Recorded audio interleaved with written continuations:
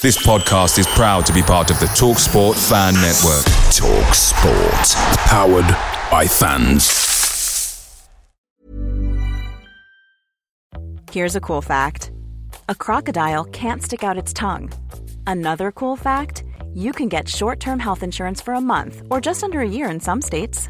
United Healthcare short-term insurance plans are designed for people who are between jobs, coming off their parents' plan, or turning a side hustle into a full-time gig. Underwritten by Golden Rule Insurance Company, they offer flexible, budget-friendly coverage with access to a nationwide network of doctors and hospitals. Get more cool facts about United Healthcare short-term plans at uh1.com. The TalkSport Fan Network is proudly supported by McDelivery, bringing you the food you love. McDelivery brings a top-tier lineup of food right to your door. No matter the result, you'll always be winning with McDelivery. Order now on the McDonald's app and you'll get rewards points delivered too. So that ordering today means some tasty rewards for tomorrow. Only via app at participating restaurants. 18 plus. Rewards registration required. Points only on menu items. Delivery fee and terms apply. See mcdonalds.com.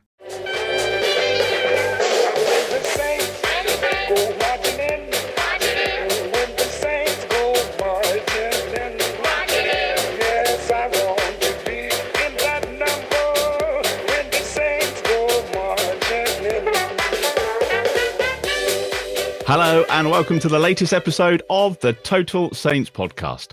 This is our weekly get-together where we discuss all things relating to Southampton Football Club. We're live streaming our podcast on Facebook, on YouTube, on Twitter and on Twitch. So if you're watching along on Sunday evening, you can leave your comments and your questions as we go. As always, a massive thank you first to our TSP patrons because you make all of this possible. You can visit patreon.com/Total Saints podcast to find out more about getting involved. Coming up on this week's pod, a frustrating afternoon ends in defeat at home to Aston Villa with drones and VAR making their headlines. There's plenty for us to dive into this week. We can look forward to a brief break from the Premier League next week with the opportunity to build some momentum in the Cups. It's 2 games against Newcastle in the League Cup with the visit of Blackpool in the FA Cup sandwiched in between. So we're going to preview both of those games. And with 9 days left of the transfer window, going to discuss which top name striker the club are going to pull out of the bag to take us all by surprise with. I'm Martin Stark, and I'm joined this week by Steve Grant, who's the owner of Saints Web. Glenn Delacour is the writer of the blog League One -10. And Jacob Tanswell's the Athletics dedicated Southampton reporter. All underpinned by our TSP patrons. This is episode 218 of the Total Saints podcast. Your home for everything Southampton FC. From dedicated Saints insight to exclusive interviews. Live on YouTube every Sunday and available to download wherever you listen to your podcasts. This is the Total Saints podcast. Now, after a fairly faultless week where they could do no wrong, it felt like a return to more familiar territory at the weekend with that 1-0 home defeat to Aston Villa. Steve, I'm going to start with you this week. They were a bit over there for the taking, weren't they? So drones and VAR aside, we'll get to that in a second. How frustrating was that game for you? Yeah, it was annoying.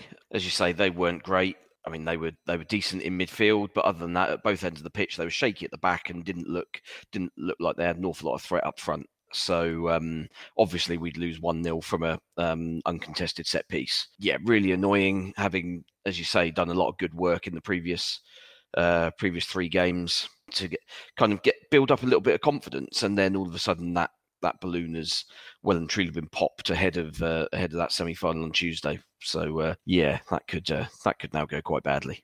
Yeah, it could. It does change things rather. Glenn, a huge opportunity to get out of the bottom 3. Nathan Jones had talked about that before the game, and it just felt like we fluffed our lines a bit. Yeah, we did. We blew it. It was disappointing for me from Nathan Jones is that I don't think he really attacked the game. I felt like we were very, very sort of, we were solid and we were hard to play through, and that's a good thing. But it seemed to be at the expense of our attacking play. I mean, we've talked in the last few weeks about James Ward-Prowse playing as a number 10, but that got kind of abandoned at half time and he got sort of pulled back into the midfield, and that meant we were really lacking in creativity.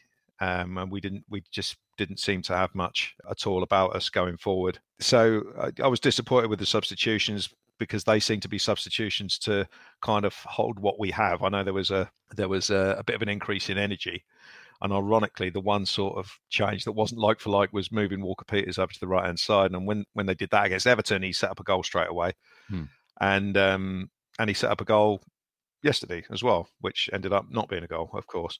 So yeah, I was a bit disappointed. There were a number of players that I was kind of looking at thinking they work hard, but they've got so little quality on the ball. And I think we all know the ones I'm talking about. I can't be bothered to name them. And we've got two new guys who are supposed to, add a bit more quality and a bit more attacking threat to the team. We've got an Argentinian who runs from midfield and scores goals, and we've got a left winger who's known for scoring goals, and they don't get on the pitch. So I found it all a bit disappointing, and the whole thing from the players and the manager, and yeah, it just felt like a bit of a wasted afternoon, bit of a wasted opportunity. What was your take on the game yesterday, Jacob? It seemed to me like the old problems still troubling us. For a week, we thought, do you know what, things might have turned a corner, we might be pushing on now, and then all of a sudden you're straight back down to where you were. Yeah, definitely. I think for me that's probably the most deflating defeat of the season, because in other games you could say, Southampton were just really outplayed, they were really quite poor. This was one where I just thought it's such a good window opportunity. I thought Southampton could really win that game. Villa were, they had no cutting edge really. Leon Bailey made some good runs, but his finishing was woeful. I just looked at first half and I thought, you can really go and press Villa a little bit more. Martinez, as good as he is a goalkeeper, I don't think he's great with his feet.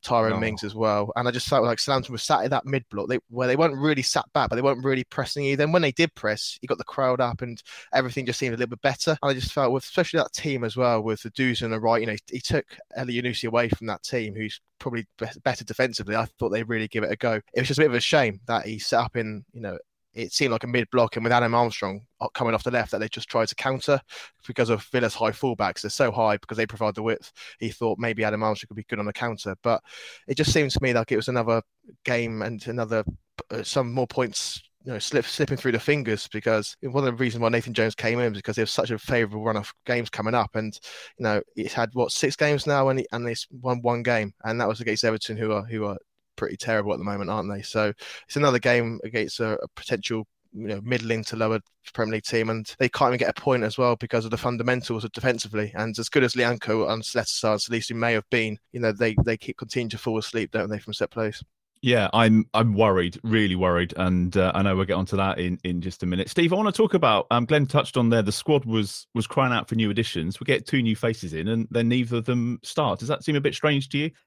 Yeah, I mean, especially given that they've obviously both had the best part of a week and a half training with the new teammates and stuff now. I mean, like the previous games, it made sense that they wouldn't. You don't throw them straight into the starting lineup when they've had like 1 training session, because you don't have any sort of coherence or knowledge of sort of how that individual is going to sort of fit into the unit. But now that you've had like an entire week of build up to this game, and those players have kind of slotted in, surely you give them an opportunity. That's why you bought them, because they are better. Theoretically, they are better than what we already have.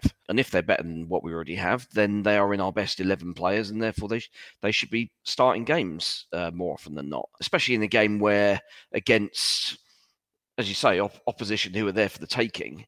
And if Villa, if they're coming up against players that they don't really know an awful lot about, so therefore they've not got a wealth of sort of scouting knowledge on these players, all of a sudden we're the ones that are able to spring a surprise. Whereas because they know that Ward-Prowse has been playing in that number 10 role the last few games, and it's worked quite well, Unai Emery's no mug. He was able to set up a system in that Villa midfield which completely negated him. So we lost the sort of surprise factor in that as well. And yeah, it just felt like such a missed opportunity on so many levels that didn't get the opportunity to get these new players into the team.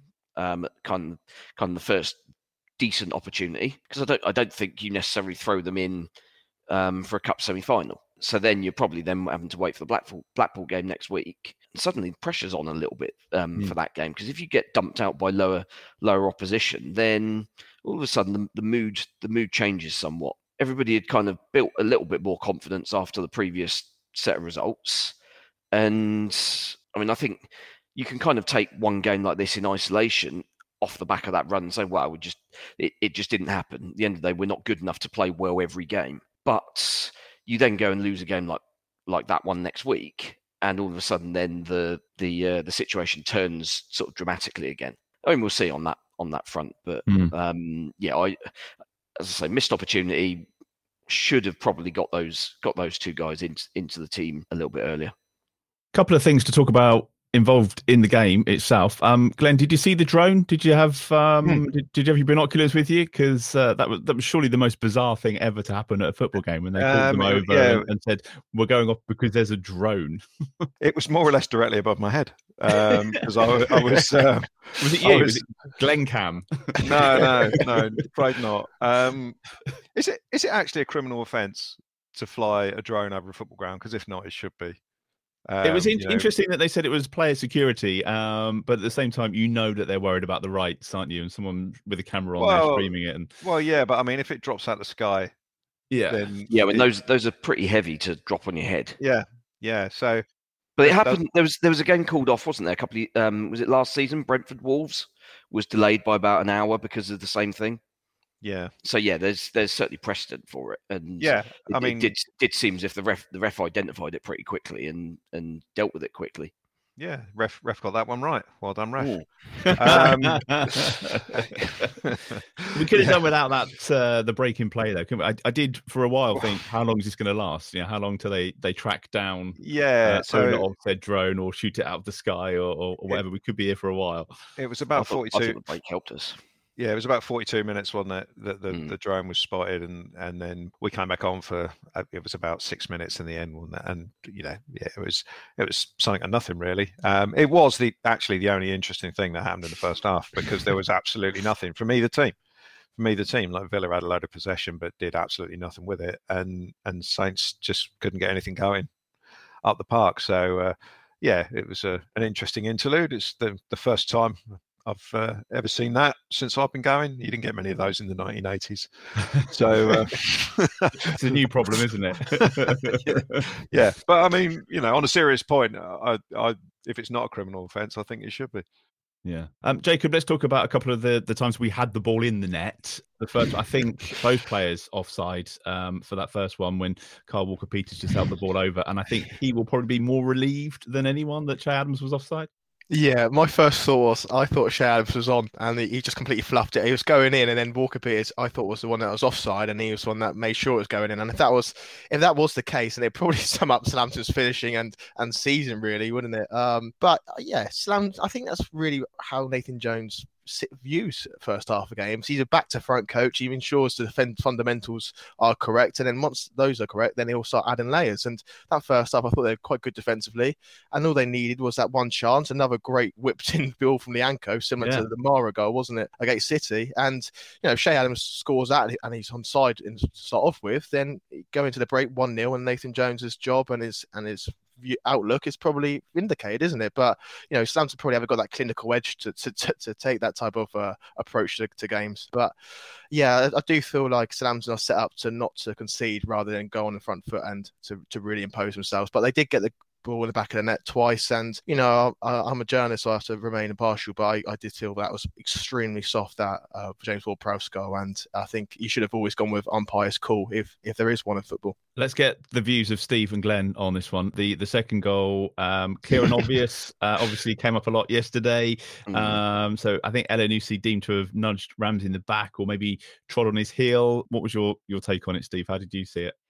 Well, I mean, I think if the ref gives the free kick in real time, I don't think anybody has any particular issue with it. I mean, I don't think there's really any contact sort of in terms of the shove. I think he's just sort of, his arm just happens to be there. I don't think there's any contact there. It's the treading on the ankle bit that they've pulled it up for. But is it? I mean, the referee's looking right at it. You can see on the replay, that's basically where the ball goes. So he's looking directly at that passage of play. He's not seen it from the angle that he's got, which is basically identical to the one that the camera that he then watches back on the video. So he's got the view of him missing it. And yeah, I mean, it was just soft, but like the whole point of we say with offside, it's a binary thing. You're offside or you're not. For the most part, and I think while people whinge about the sort of margins and stuff, I think ultimately you've got to draw a line somewhere. So you might as well draw the line right next to the last defender. But for fouls, it is ultimately subjective. But the whole point this season was they'd made this big song and dance about it at the start of the season that the bar for clear and obvious overturns and stuff is going to be raised significantly, and that was reinforced 2 months ago when Howard Webb was appointed as the chief refereeing officer. It's like, I mean, just chief officer, because that's all they do, isn't it? They're referees, and yet suddenly the bar is now right on the ground again. It is literally, I've spotted something really pernickety and tiny. I'm going to make you go to the screen. As soon as he's gone to the screen, it's getting overturned. I think in we had 3 or 4 seasons with VAR now, and I think I saw a stat recently. There's been 3 instances where referees have gone to the monitor and not given a decision based on it. Yeah, there's that. In the ground, don't you, when that happens? Yeah, of course you do. Yeah. And it was just nonsense. People then see it back on the big screen, and you're looking at it and just thinking, this is absolutely ridiculous. They're being sort of instructed or requested, or however you want to sort of detail them, the way they're being managed, to look at these and only interfere when they've made when the referee has obviously made a massive cock up, and he just hasn't here. He's missed a minor detail, which is quite surprising given how the 19 free kicks he awarded Villa during the game, when we basically went and breathed on someone and a Villa player went to the ground. He was absolutely fine giving those. He didn't see anything going on there, so it can't have been anything major. And yet here we are with that goal disallowed. And I mean, you do see it often, don't you, where a team's had a goal disallowed, chalked off by VAR, where they've obviously celebrated and everyone thinks they've scored, and suddenly you just get the sort of mental aspect of sort of recovering from that knockback. We never really quite got a grip of the game after that, really, apart from I think Gineppo had forced a save from Martinez late on. So yeah, you get the sort of double whammy effect of, you've not scored, and then following that you're kind of a bit more slopey shouldered, aren't you, in your mannerisms for the next few minutes, and it cost us. And Glenn, Michael Salisbury was described by the boss yesterday as being pedantic. Is that a word you use, or are there others that spring to mind? What's the headline on the blog going to be? It's got pedantic is far too many syllables for me to use. I think he got intimidated. I do think he got intimidated by basically the whole Villa team, apart from Jacob Ramsey. Is that where we're not good enough? Do we need to be better at stuff like that? Well, 10 of our players, or 9 of our players were off celebrating. Bianco got involved with the referee, as you'd expect. Yeah. But basically every Villa player, apart from Jacob Ramsey, who was still pretending to be injured, were in the referee's face. So I reckon the referee was thinking, okay, they're going to be they're really angry. And Southampton are all off in the corner and we don't really care. If that had been the other way around, we wouldn't have done it. Yeah. We wouldn't have had 10 players in the referee's face. And he's gone off and he's seen it. I've seen it reported as a stamp on his Achilles. No, he barely touched his heel. And Jacob Ramsey's interview on Match of the Day brought up one of my old bugbears, where we basically said there was a little. He actually said, I don't know whether it was enough to go down, but I thought it was, so I went down. And it's like, for me, if someone fouls you and they put you on the ground, it's a foul. If you put yourself on the ground, it's a dive. Yeah. And just feeding into Steve's point, really, I don't see how you can, as a professional referee who's supposed to know about football, can watch that on the TV and say, yeah, I've got that horrendously wrong, I'm going to overturn it. But then you watch Match of the Day and the goons in the studio, Danny Murphy and Jermaine Genius are not really experts. They said the same thing. They just straight away, they didn't even explore the clear and obvious debate. They just went, he's fouled him. Yeah. Um, There's a few comments about if it was the other way around, it's not a penalty, is it? That's the other way of looking at it. There's no way that goes the other way for sure. Jacob, I just want to touch on the forward players again before we move on, because that's another game where the front three have failed to score, next to no attacking threat at all. I think Raul points out, he's watching on YouTube tonight, says the worrying part was when James Ward-Prowse was suffocated, we'll just clear out of ideas. And if other teams are going to, having watched him playing that number 10 role, notice how good he is, and then put a man on him, mark him out of the game, that's going to be a problem going forward. And again, we're talking about those missed chances. Exactly. I think one of the downsides of playing Ward-Prowse in that number 10 role is that a lot of the attacks or a lot of things that happen in the final third are funneled towards him. He has got a lot of influence in there, where if he was a little bit deeper, he'd be the one playing that pass into that final third. But, if we look at what Southampton are doing in the window as well, where they're potentially not going to sign an out-and-out number 9 because they want players, that can supplement all forward positions and they can all get goals from different areas. Southampton aren't really getting that at the moment. They're just getting Ward-Prowse or nothing, aren't they? So, you haven't got Adam Armstrong chipping in with 5 goals. Che Adams getting that double figures.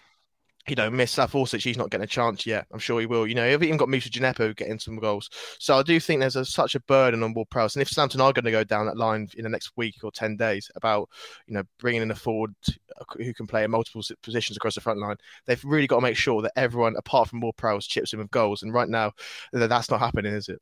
But it's not going to either. You know that Adam Armstrong is not going to score 5 goals between now and the end of the season. You know that he's one that has zero quality on the ball. Works hard, got no issue with that, with his work rate, and he's carrying out the manager's instructions. But when he gets the ball, it's completely random. Is it going to go to one of our players? Probably not. Yeah, your point about moving Ward-Prowse from midfield, that's highlighted by then. Okay, so Ward-Prowse isn't getting involved in the build-up play. You're now relying on Diallo to pass the ball to a red and white shirt, which he frequently failed to do yesterday. And I just go back to the earlier point about the frustration of, we've got a goal scorer who we've signed, we don't know if he's a goal scorer yet in the Premier League. He sat on the bench. We've got a midfield player who's supposed to have some quality about him, not playing.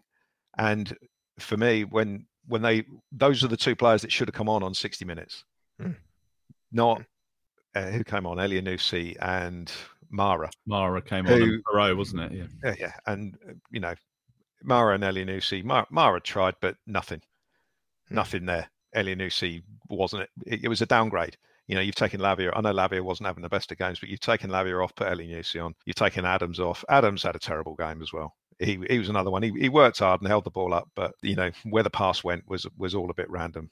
So Elyounoussi is a curious case, and I think he's probably a little bit indicative of the fan base, because he does split opinion, doesn't he? But Nathan Jones is a huge fan of him. I know he didn't start him yesterday, but there's been reasons for that in terms of injury and managing conditioning levels. But the reason why Jones likes him is because of his defensive output. He's reliable. They trust him to play a number of positions. But if you're losing or if you're drawing, he's the guy that's going to make the difference at the moment. And I don't think he's got that bit of zip or bit of energy. A lot of people do like him.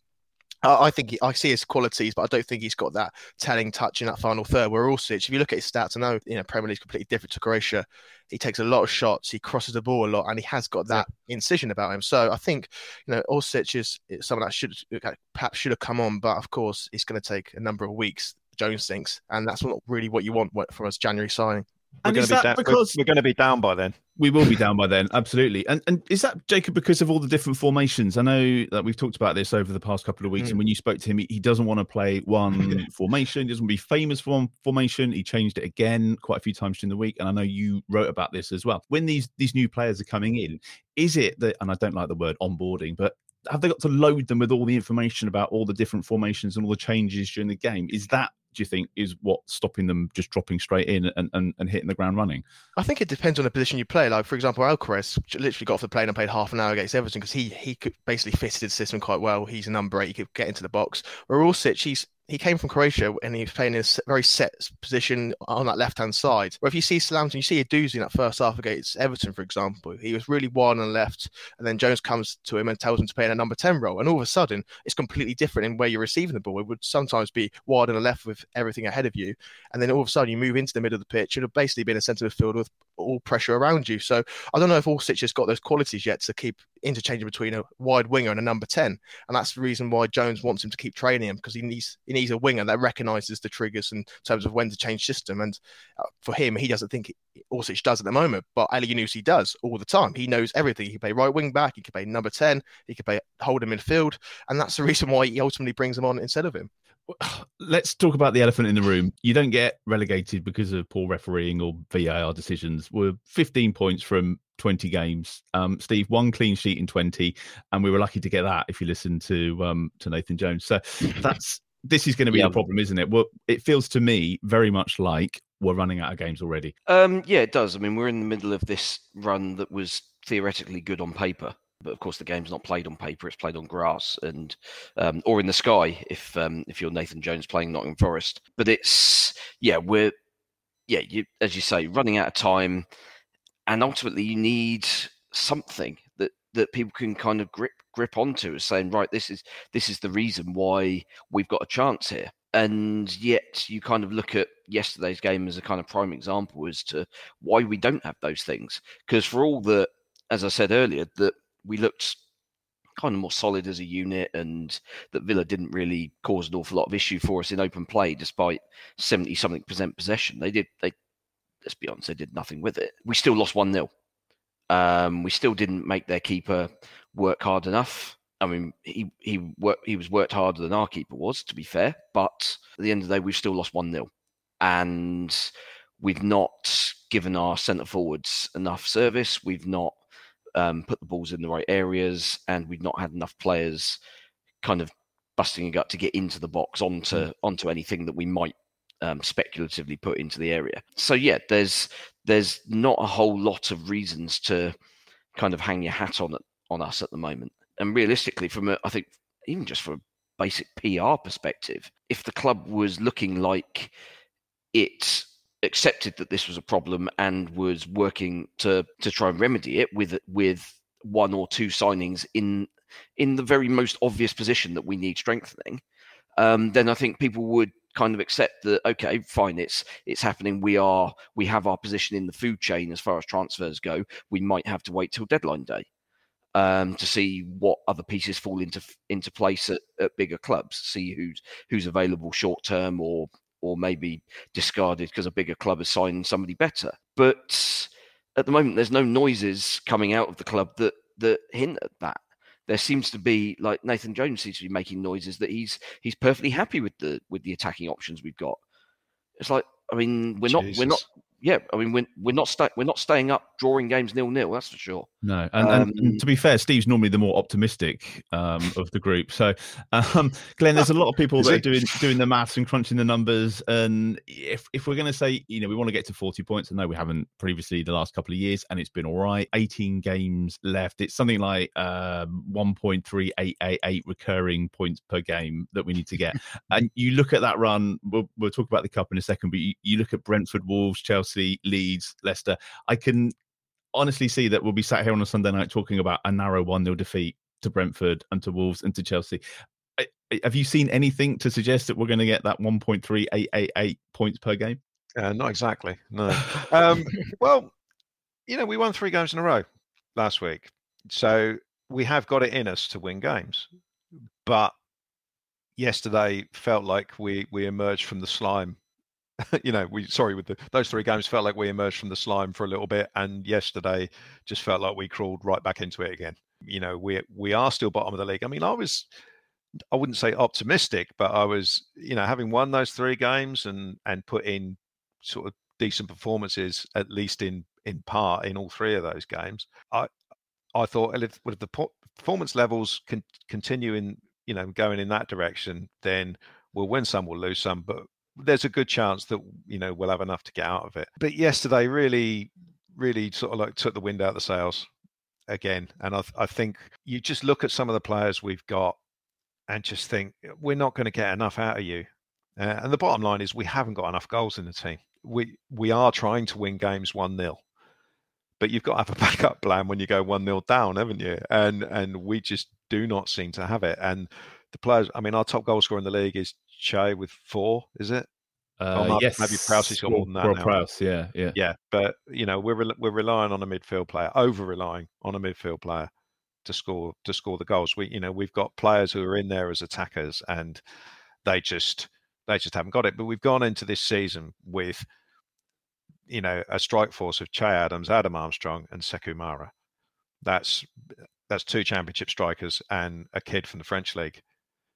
It goes back to that season under Claude Puel when we had Charlie Austin, Shane Long, and an injured Joe Rodriguez, and we struggled like mad until we signed Gabbiadini in January, and he had a little burst of goals, and we managed to stay up off the back of it, basically. So for Nathan Jones to say he's happy with his attacking options, either he's lying just to throw people off the scent, or he's deluded. Because he's been told to say that, maybe. Yeah, we are. There is not enough goals in this team to stay up as it is. And maybe Orsic and Alcaraz can help that, but I doubt even they will contribute enough to get us out of it. They have to get someone or find a way of playing where more players get themselves into positions where they might score, because I'm just not seeing it at the moment. And it will only. At the moment you look at the league table and it doesn't actually look like a lost cause at all, because it's 3 points, isn't it, separating the bottom 7 teams at the moment. Yeah, so. But we won our 3 games, but only one of them was in the league, unfortunately. So, if we can string together a little run of 3 games in the league, then it would suddenly look much better. And then you play the bigger teams later on, and it's not so desperate. And you can maybe afford to get beaten by Manchester City. But if you get to the stage where you're playing a Man City, a Liverpool, or a Tottenham, and someone like that, and you're feeling like you have to get a result out of it, then you are really struggling. Looking at the positives, Chris points out we deserved a point yesterday, and that would have taken us off the bottom. So thanks, Chris. And Pete says it was much better than the Forest game. So let's it's the lowest of low bars ever. It's a positive point. So thanks for that, Pete. Mom deserves the best, and there's no better place to shop for Mother's Day than Whole Foods Market. They're your destination for unbeatable savings, from premium gifts to show-stopping flowers and irresistible desserts. Start by saving 33% with Prime on all body care and candles. Then get a 15-stem bunch of tulips for just $9.99 each with Prime. Round out Mom's menu with festive rosé, irresistible berry chantilly cake, and more special treats. Come celebrate Mother's Day at Whole Foods Market. Picture the scene. All of your mates around, you've got your McNugget share boxes ready to go. Partner this with your team playing champagne football. Perfect. Order McDelivery now on the McDonald's app. There's nothing quite like a McDelivery. At participating restaurants, 18 plus, serving times, delivery fee and terms apply. See mcdonalds.com. So we get a break from the league to hopefully build some momentum again and maybe improve, because it's Newcastle, the semi-final of the Carabao Cup on Tuesday night, 8 o'clock start at St Mary's. Jacob, how do you think we're going to approach this game? Do we go all out for the Cup, or is it more of a distraction from the league? I think a great win at the weekend at home would have given us a free hit for the Cup, but it kind of changes things a little bit, that defeat to Villa. Yeah, I don't think Slam's are in a position to change or decide their mindset. I think they just need to go full throttle with every single game. They've got a fair, a squad that they're all quite similar. I think people can come in, people can come out. I think they need to go for it. They're in a semi-final of a cup, and they have to attack this game, because they'll be going to St James's on deadline day with how many odd Geordies absolutely pumping that place up, and it's going to be a frightful occasion at points. So I think Slams need to go all out. They need to get that confidence. I do think Slams can get a result. Things are low, but Slams tend to veer from complete hopelessness to hope. And I do think Slams are there. I think they've showed some promising signs against Villa. I think they've been gradually building after the Forest game. They need to make better decisions in both boxes, essentially. I think set plays is a huge concern, especially against Newcastle. Dan Burn scares the life out of me, but they have got it in them, and especially at home, if they can press, if they can hurry, I think they've got something in them. And Newcastle have been on a fantastic run of form, but they are due to lose a few games, and I think they can on Tuesday night. And Steve, Nick Pope's in the form of his life at the moment, which is not what you want when you're struggling for goals, assuming that he plays. They're going well in the league. Is it 15th unbeaten league game, I think? Yep. What have you made of Newcastle? And are they're going to be up for this? It's been, was it the 50s, I think, since they last won a cup or got to a final? Yes. Yeah. Much much further back than even us for major cup wins. Which, yeah, I mean, given how massive apparently they are, that's a bit of an outrage, isn't it? But yeah, I mean, it's an opportunity. But let's be honest, Newcastle are a good side, and they are exactly what we're not. They're solid. They don't concede goals at all. Like, I think they've conceded like 12 goals in 19 games or something, which is insane for a team that, given how leaky they were a year ago, conceding more than 2 a game at that point, and they're now basically half a goal a game over half a season, which is a remarkable improvement given how Eddie Howe basically spent the previous 6 years not knowing how to put a defence together. It's a fairly extraordinary turn of sort of change of form, really. But yeah, I mean, it'll be interesting. They've not been quite as convincing the last month or so. Quite a few 0-0 draws in there. Didn't do an awful lot against Palace last night, I didn't think. And Palace are certainly beatable. So yeah, I mean, perhaps they're just going on a little bit of a dip. As you say, perhaps due a defeat. And yeah, I mean, that would be immensely satisfying if we could deny them a cup final in their supposed year of destiny and all this absolute nonsense that their apologist fans keep coming out with. They won't, of course, have the cup game in between either, will they, Glenn? So they should get the rest on at the weekend, and we don't. We have to play. Do you go all guns blazing for Tuesday night and try and get the win and take it up north? I think Tuesday's all about still being in the tie at the end of the game, even if it's level. You can't win a 2-legged semi-final and win the first game, but you can certainly lose it. And if we get the same result we got in the league game against them, 4-1 defeat, we might as well not even bother going up. It's a massive advantage for them to be at home in the second game, and they might say otherwise, but you know, Newcastle this year, it is all about winning a trophy, and this is their best chance of winning one. So they will certainly put out their strongest team. I see that Bruno Guimaraes, it was supposed to be injured, played yesterday, so he's back. Yeah, he's back from the dead. Back from the dead, and I was impressed with Eddie Howe's mealy-mouthed response to Joe Linton's drink driving thing. Newcastle will be very hard to beat. I personally would be quite happy if we go up their level, but I don't think we've got it in us to go for it. And at the moment, without leaving massive holes at the back, and I just don't think that would end well for us. I think we'll know within the first 5 minutes, like the Man City game. You know, none of us saw that coming, and then with 3 or 4 minutes on the clock, we're like, "That's very true. This is all right. We know this might be all right tonight." Yeah, Newcastle won't rest a load of players like Pep did, and they will be full strength. They've got that Alexander Isak. He's back fit now, so he'll probably play instead of Callum Wilson, I'd have thought. But other than that, I fully expect them to be at full strength. And as Jacob's already pointed out, the threat from set pieces is going to be huge. So their defence not only great at that end, at the correct end of the pitch, they're also, with Dan Burn and Cher and can't remember the other centre half, and obviously got Trippier's delivery as well. They've signed some. Botman. Botman's an absolute monster, isn't he?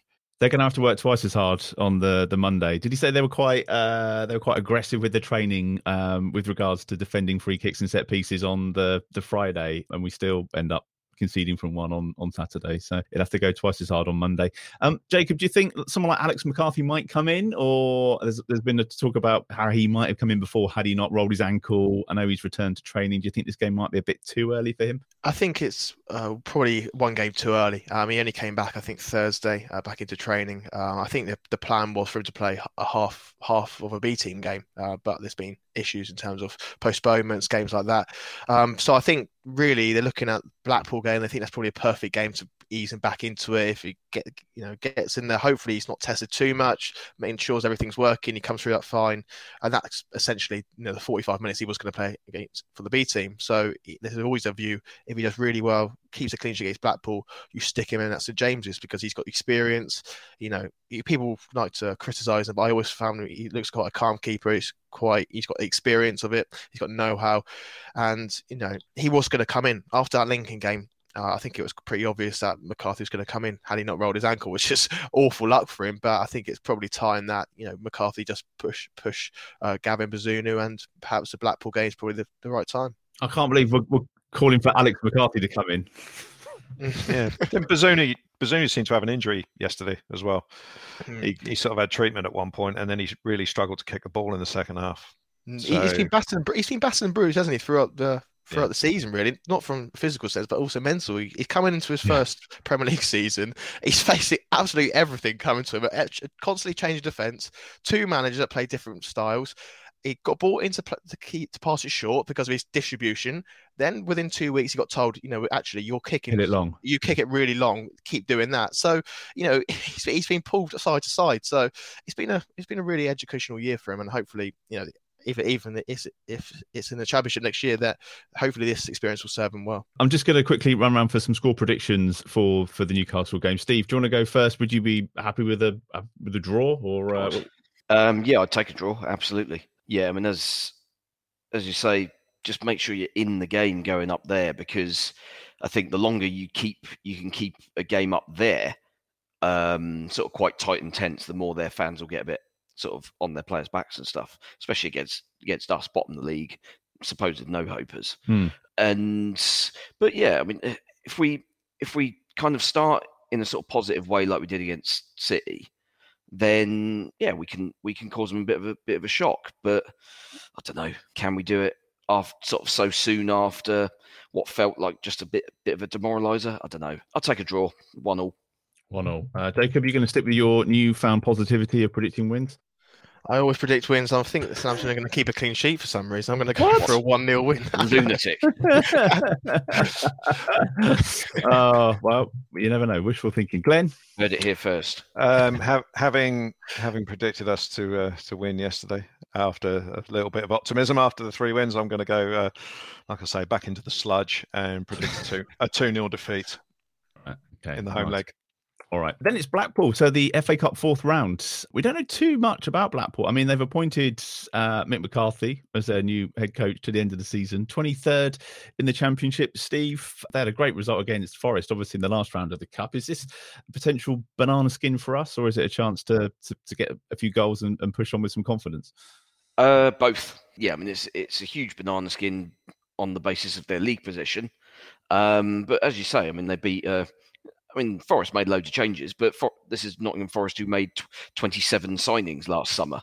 So they've got to give those players a run out at some point. And I mean, they absolutely smashed them, didn't they? 4-1. Yeah. So, thank God we avoided another game against Forest. But yeah, it's obviously a banana skin, but it's also one where I think, realistically, that's our opportunity for bedding in new signings, trying something a little bit different, maybe a little bit more of an attacking outlook. I mean, as reasonable as Lianco has played these last 3 games, can we please have a right back at right back and a left back at left back? I'd like to think I'm not asking for the world there. Just occasionally have players in their strongest positions. That'd be nice. And I mean, I think one of the keys is getting Lavia back fully fit and able to do 90 minutes, because he's obviously come off on the hour mark pretty much every game, I think, since he's been back in the team. So whether that's an opportunity to rest him and give others an opportunity, or whether it's a case of, right, this is the one where you're gonna go the distance and we're going to see what you've got. That's a bit of a coin toss for me, I think. But yeah, I mean, just don't get beat, because that would be, I mean, if you end up get dumped out by Mick McCarthy on his first managerial game back for, how long's he been out of the game? Must have been out for a good couple of years since he left. Since he left Cardiff. Cardiff last. Yeah. It was Cardiff last, wasn't it? And he was awful. It was dreadful at Cardiff as well. Yeah, and their game was postponed at the weekend, wasn't it? Yeah. So he's had basically a week and a half with these players to prep them for this game. So yeah, you would imagine they'll be very well drilled, very new manager. Right, we're gonna run our asses off for the new guy. See what happens. Make sure we get ourselves a place in the team for the rest of the season. Does a lot of it depend on how Tuesday goes, Jacob? You look at a game like this and you think, actually, there might be some of the players from the B team that are scoring for fun at the moment that could be on the bench or could be in with a shout. But if Tuesday doesn't go well, then the pressure's kind of back on for Saturday. So is there a little bit of, let's wait and see what happens on Tuesday? Maybe, but I think Southampton need to be confident in the squad that they can take that game out of the equation against Newcastle. They can just back the squad and back the guys on the periphery. Really, I think there'll be some of the youngsters on that bench. Jimmy J Morgan, like Steve said, I think the signings which should come in really, and Maitland-Niles as well. These type of guys that need games. Got that in.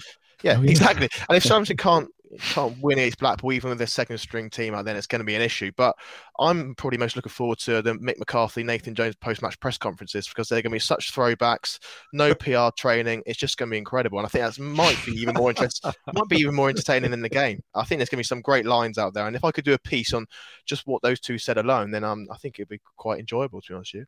Is it a shame, Glenn, we're not going to see Michael Appleton? Because that would have been good fun to get him at St Mary's. No, not really. He was their manager when we played him in the Championship. Them being the team that we can't mention. Yeah. So no, I don't think it really matters. I mean, it's interesting that it's McCarthy's first game, and as Jacob says about the press conference, I would personally be amazed if the press conference isn't more entertaining than the game. I think it could be a hoofball spectacular, that game, because McCarthy is not known for his flowing football either. So it'd be interesting to see what he does with that squad. I was looking at the Blackpool squad, and they got a guy called Gary Medine who played. He's a centre forward. He played against us in the Johnston Paints final. Oh, so my word. He's been around. Scored for Carlisle, Yeah, he scored for Carlisle against us. He's been going for a long, long time. So, it'd be interesting to see. I mean, he's been in the lower leagues. I mean, Championship aren't really the lower leagues, but he hasn't. I don't think he's made it any.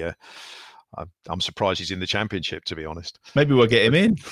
Yeah, maybe we will. Yeah, lower league, big centre forward. It's the sort of player that we probably will sign. I'm sure Jacob will be writing about that next week. But let's finish on the January transfer news. Very little this week, other than Jacob, a few worrying words from the manager on Friday, as Glenn mentioned earlier on, that kind of shift in very carefully worded responses to the questions from the likes of yourself and Alfie about actually we might get a forward player rather than a striker, and if we don't, we've got enough in the tank, and it worried me, really worried me. But before the presser against Newcastle, I was listening back to the one before that, and I think it was a question from another journalist about wanting a striker. And Nathan Jones just quickly said off the cuff, "How do you know we want a striker, not a forward?" And at the time, I didn't really pay attention to it. And then I listened to it back. I thought, okay. And then, so I thought, okay, I'm going to ask him a bit more about that. And then it came out of the answer on Friday about not necessarily now that forward. We might have someone that's a bit adaptable, plays across different positions. And when you look at the players that Southampton have been talking to, most interested in Nicholas Jackson, Antoine Semenyo, that kind of fits the bill, doesn't it? And I'm sure supporters might not be too happy to hear that, but I can kind of see how they're coming from it. And I said it, like I said earlier, but you need goals from different places. So I'm sure if it's up to Nathan Jones, he'd want that out and out forward, but he's not going to go against his employers, is he, in terms of saying it? And I do think Southampton, there is always that chance that they will pull a rabbit out of the hat. There's a lot of strikers they're talking to, and it's just a case of hopefully driving one through, really. They've seen so many pushback, Danny Ings, for example, Nicholas Jackson. It's 20 million euros. Are they going to sanction it in January? That's the key decision, really, heading into the final couple of days. Is it safe to say, Glenn, we're not going to get the player that we want? We're all talking about 20 goals a year, someone that's going to come in, hit the ground running, score 10 goals and keep us up. Is it safe to say that we're not going to get that and we need to let that go now and just be happy with anybody who comes in? I've heard a rumour we're after Adi Akinbaye. Last day of January, get him in, 5 million. He's 48 now. Guido Carrillo is probably available from China. Yeah. What happened to him? Oh, is that where he is? Where he is? I bet he's not in the top league. But there was a strange comment from Nathan Jones yesterday about we're still scoring goals. It's not as if we've gone. I mean, man, what is that? What is he on? One player is scoring goals. So. I agree with Jacob. He's probably tiptoeing around it a little bit because he can't say what he actually thinks. So it'd be interesting to see what he says after the transfer window's over if we haven't signed anybody. But I don't think we're going to pull in a signing who's who's scored 30 goals in his last 50 games in any division. I just don't think that's going to happen. And Nicholas Jackson, people have been saying, well, he's only scored 3 goals in 20 games, but if he'd scored 15 goals in 20 games, he'd be 60 million quid, and we wouldn't even be in the conversation. So yeah, I think it's a case of we can't do much about it. I mean, I struggle to think about Jones is saying about signing a forward player as opposed to a number 9 striker type thing. They've got to be a certain type of player to fit into the type of football that Jones wants to play. I mean, when we were kind of half linked with Danny Ings, I was thinking, I don't know how he'd really sort of like fit in. Would they play him in a wide area? Would they play him up the middle to try and compete with centre halves? Would we play with 2 strikers, which I think you probably need for Danny Ings? He's not really an up front on his own kind of guy. So yeah, the profile of the player, the sort of player that he is going to be very interesting. But I'm not expecting everyone on Twitter to be happy when the name eventually drops, put it that way. And Steve, I suppose the other thing that concerns me a bit this week is that some of our relegation rivals, as it were, have strengthened. I know like Forest and West Ham with Danny Ings, they've got someone that's going to score goals. He scored 6 goals for Villa, and then they've said, yeah, right, you can go off. We would love someone to have scored 6 goals this season. Yeah, I mean, I was slightly intrigued by Villa's decision to let him go, given that, as you say, he was their leading scorer, and it seemed like Ollie Watkins had just got injured. Obviously, it turned out not to be the case, and they've signed this young lad from MLS for reasonably big money. But I mean, those signings can go either way, can't they? Whereas with Ings, what you're getting from him. So that was a surprise. But I mean, personally, I don't think West Ham will be in any danger anyway. The squad that they've got is a top half team, and they've just been woefully underperforming. I mean, similar to us, really, just not scoring enough goals, just rubbish in front of goal this season, and it just puts so much pressure on at the other end of the pitch. But I think if I fully expect them to be well clear of it by May, and that won't just be because they've signed Danny Ings. That'll be because they've got a good squad and they've finally sorted themselves out. In terms of the other sides, I mean, you look at who they're bringing in. I mean, Forest have signed Chris Wood. Apparently, he was absolute dreadful at Bournemouth yesterday in the 75 minutes he played. So, I mean, is he the answer for them? Maybe not. They were doing all right before they signed him. So is he now going to be one of those players that they've signed and they've committed big wages for, and now all of a sudden they feel like they've got to play him, even though he doesn't really suit the way they're playing?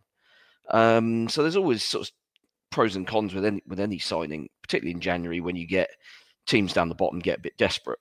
So yeah, I don't know.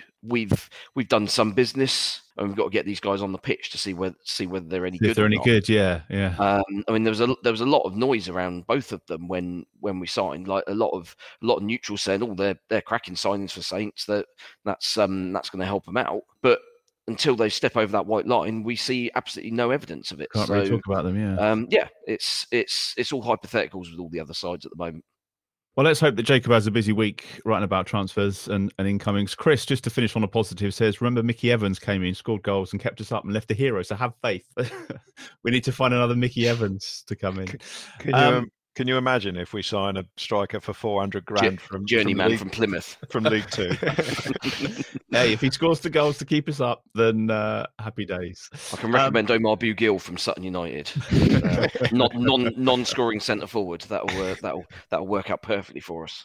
Thank you for your contributions this week. Don't forget you can follow Total Saints Podcast on Facebook and Twitter. It's at Total Saints Pod on there. The website is totalsaints.co.uk. There's a link on there for the online shop, and you can always get in touch via the emails as well during the week. You can also find us on Patreon. That's where you can support the podcast with a monthly contribution. It's patreon.com/Total Saints Podcast. All the different tiers on there come with all sorts of different benefits, including some weekly shout outs for 2 of our top tiers. Thanks to Dave Melton, Mark Atkins, and Matt Hall for your support. They're in the Francis Benali tier. Colt Baker, Dave Ernsberger, Ed Busy, Nick Higston, Phil Cook, Matt Rose, and Nick Reed are in our Mick Shannon tier. Thank you, Steve. Thank you, Glenn. Thank you, Jacob, for your time. Thank you for listening. Thank you for watching. Enjoy the cup games, and we'll see you again next week. Away days are great, but there's nothing quite like playing at home. The same goes for McDonald's. Maximise your home ground advantage with McDelivery. Order now on the McDonald's app. At participating restaurants, 18 plus, serving times, delivery fee and terms apply. See mcdonalds.com.